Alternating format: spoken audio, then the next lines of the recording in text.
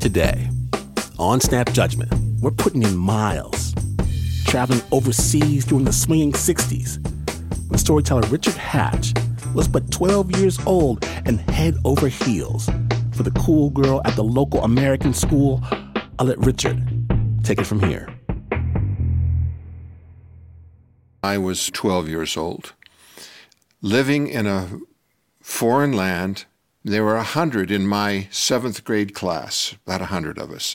And we were the sons and daughters of military men, diplomats, and a few private industry folks, but mostly diplomats and military.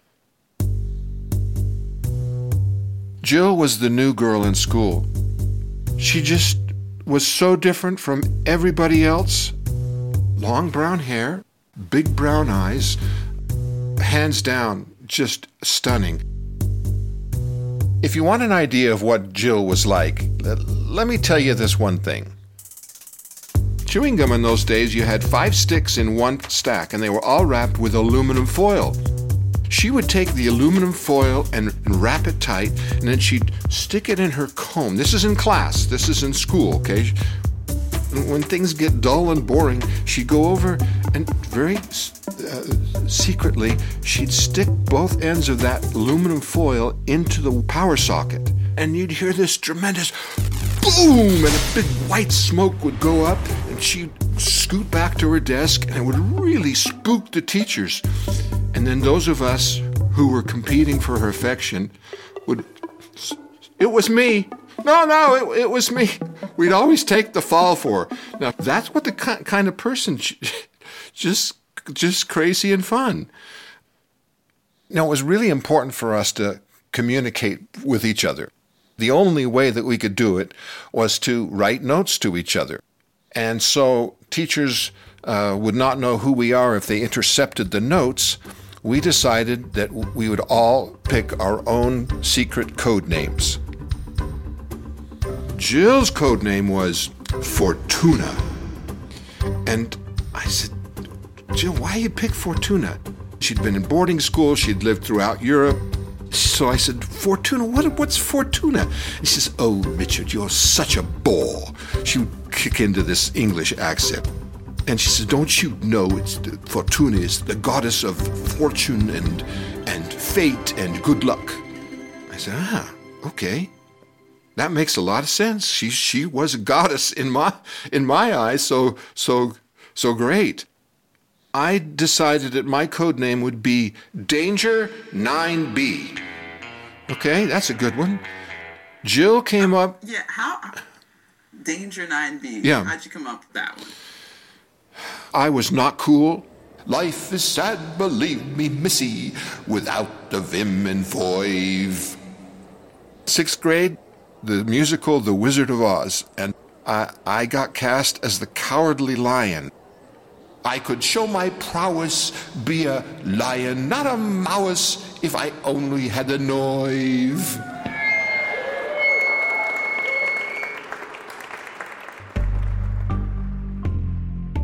I had a rival, and his name was Mitch. Mitch's code name was Diablo, which I thought was so appropriate. He had the looks, he had the charm, and he could cite poetry. It was tough competition.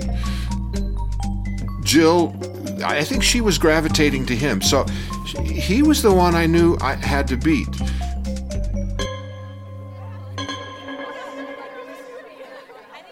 We went to a dance at her house one time, and the Beatles had just come out big. I wanted to dance with Jill. So I arranged to have the song called P.S. I Love You. It's a slow song. We could dance together in the old style. That was the plan. That would be so nice, swinging back and forth. You know, her nice home was all carpeted. And all of a sudden, whoever's in charge of the record player puts on Twist and Shout. Jill, I don't know where she learned. She could really move. But,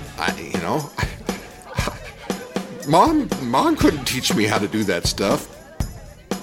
So, you do your best, but I'm just devastated. And you can't have a conversation because the song is the rowdiest one on the whole record. The tables have turned, and Diablo is probably struck again. It had to have been him that put on Twist and Shout because he knew it was my dance. My plans are totally tattered. I have no idea what the next step is going to be. I got to come up with something that's going to turn the tables on Mitch, give me a little bit more of an advantage, because up to this point, so many things were not working out.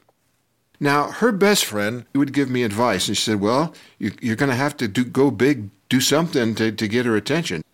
The Beatles had another song called Listen, Do You Want to Know a Secret? And I'm thinking, that's it. I'm going to tell her my greatest secret.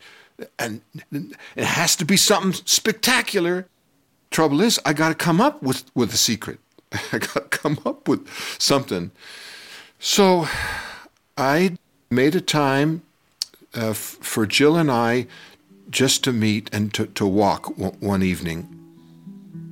My biggest fear would have been, is she going to believe this? That night where we walked together was the first time we were together alone. It's quiet. It had been raining. It was in the fall, so it was a little on the cold side. And the streets were shining. That smell of just after rain? It's just so refreshing. She had this little black furry hat, this black turtleneck sweater. She had a sense of style and sophistication. I reached down and I grabbed her hand, and she just held on tight. The electricity holding her hand was, I don't know what it did to me. It was something new. Okay, I'm going to do this. As we're walking, I said, okay, Jill, I'm ready to tell you my secret. Me and my whole family, we're all spies for the U.S. government. And she stops and looks at me, and I said, and I need your help on a couple of assignments. And she stares at me, and then she kisses me. Pow, wow, pop, zing, zang. I'm all in now. Whoa. Although this was my first kiss, it became very apparent that it was not her first kiss, because she was really good at it. I thought, I got to do everything I can to keep this going. So I said, Jill, we've got to stake out the Russian embassy tonight, and that's the assignment. Now, my idea of a stakeout is, just look around, don't be too suspicious, just, might stroll by, don't blow your cover, don't do anything stupid, don't say anything, don't backtrack, nothing. You're committed, so act cool. This is it. I was still trying to recover from her reaction being so positive, far beyond my dreams. I had no inkling of what was coming. We certainly knew that the Russians were our enemies. They tried to put nuclear missiles into Cuba. The Russian embassy was not far. There was a gate, and then there was a call button right next to the gate. We're strolling by, and, again, my idea of the stakeout was to keep it simple and, just don't spend much time there. But she goes over, and she pushes the call button. Nobody answers the call button. The gate opens. She says, come on, let's have some fun. It doesn't occur to me till we're walking into the grounds, this is the Russian embassy. I was reeling from the whole idea of her having kissed me, but also reeling from the fact that the gate even opened and that she's pulling me inside. And the biggest thing about it is, my dad was a spy for the U.S. government. They recruited him into counterintelligence. I quickly figured out counterintelligence was spy stuff. Now, I don't remember him ever having to say, don't say anything, but it was just natural. If someone asked me what Dad did, I said, he does business stuff. I had a presence of mind enough to know that you don't talk about those things. So all this is hitting me. Wait a minute. My dad's a spy, and I'm walking onto enemy ground. I mean, so what are we doing? What are we going to come up with? When I see this soldier coming down the steps with this intimidating uniform and an intimidating firearm, that got me nervous. He was this big guy. But, Jill takes it in stride. Jill calmly, starts talking to him. He said something in Russian to us. She says, we are seeking the British embassy. He only spoke Russian. He had no idea what either one of us were saying. So he ushers us up into this little waiting room into the embassy. I don't know what the consequences. What can they do? Do they just kick us out? Do they actually take us in and use us for, some kind of prisoner exchange? Holding hands is the least of my thoughts at this point. I'm thinking about survival. This man eventually comes, some kind of diplomat, and he spoke English. And he says, "Children, what are you doing here? Can I help you?" And she says, "Da, spasibo," which is Russian, yes, thank you. And then she goes on in English saying, "Do you have any brochures or pictures?" In those days, you could not visit Russia. No tourists were allowed. Getting information was pretty tricky. She describes that she's, doing a school project. He did produce some brochures. They were all in Russian, but by this time I was thinking, Jill probably could read them. Who knew?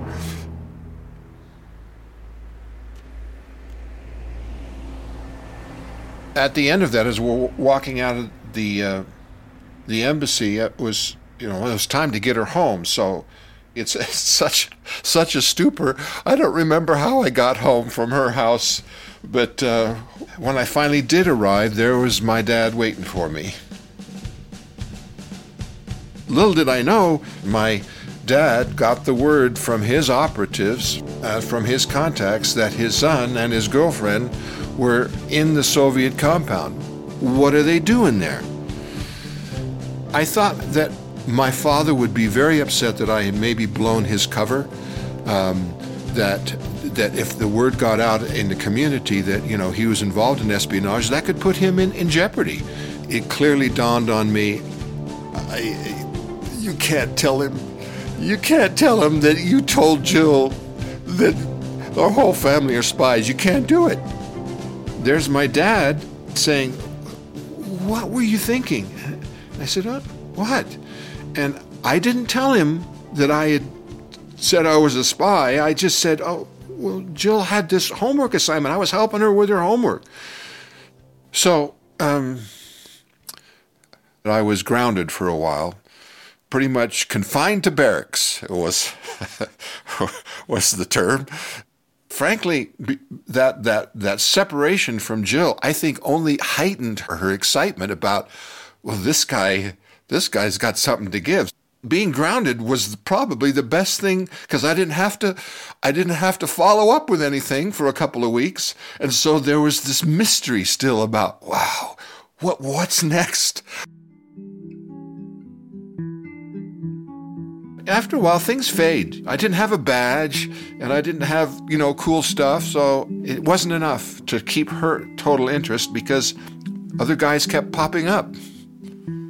My dad was being transferred back to the States. It was time to leave at the end of the school year. By that time, Diablo had won over Fortuna, and Danger 9B was leaving the scene. What could I do? I wasn't ready to give up and admit defeat, but there's nothing I could do except write letters from 1,000 miles away. I was hoping that I could keep the contest going, but how do you chase a butterfly? I mean, I'm not sure that I could have ever kept up with her. And I just lost track of her, So that's over 50 years. And when this all happened, I decided if I'm talking about her, I better get her permission. I better try to find her. And I found her quite quickly. No one was answering the phone for several days, and then finally a man answers the phone. I quickly tell him this isn't a crank call. I'm an old friend of Jill, would love to talk to her. I was so excited about talking to Jill after 50 years. I just thought that, all those emotions would flood back and she would say, "Oh, Reg, I remember." And she picks up the phone. And she did not. And so that was crushing. But she was a lovely lady, and we reminisced, and she said, "Boy, I'm glad I had such a big effect on you, but I don't remember that at all." Yeah, that's okay. Makes for a good story.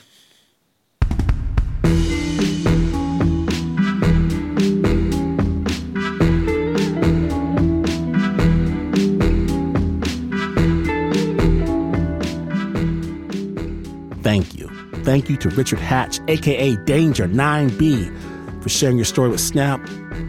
Rick is back in the U.S. of A. And while we have it on good authority that he hasn't gotten into any spy capers of late, he is putting the finishing touches on a kid-friendly memoir about his travels abroad. To find out more, head on over to our website, snapjudgment.org. The original score was by Dirk Schwarzhoff. It was produced by Regina Bediako.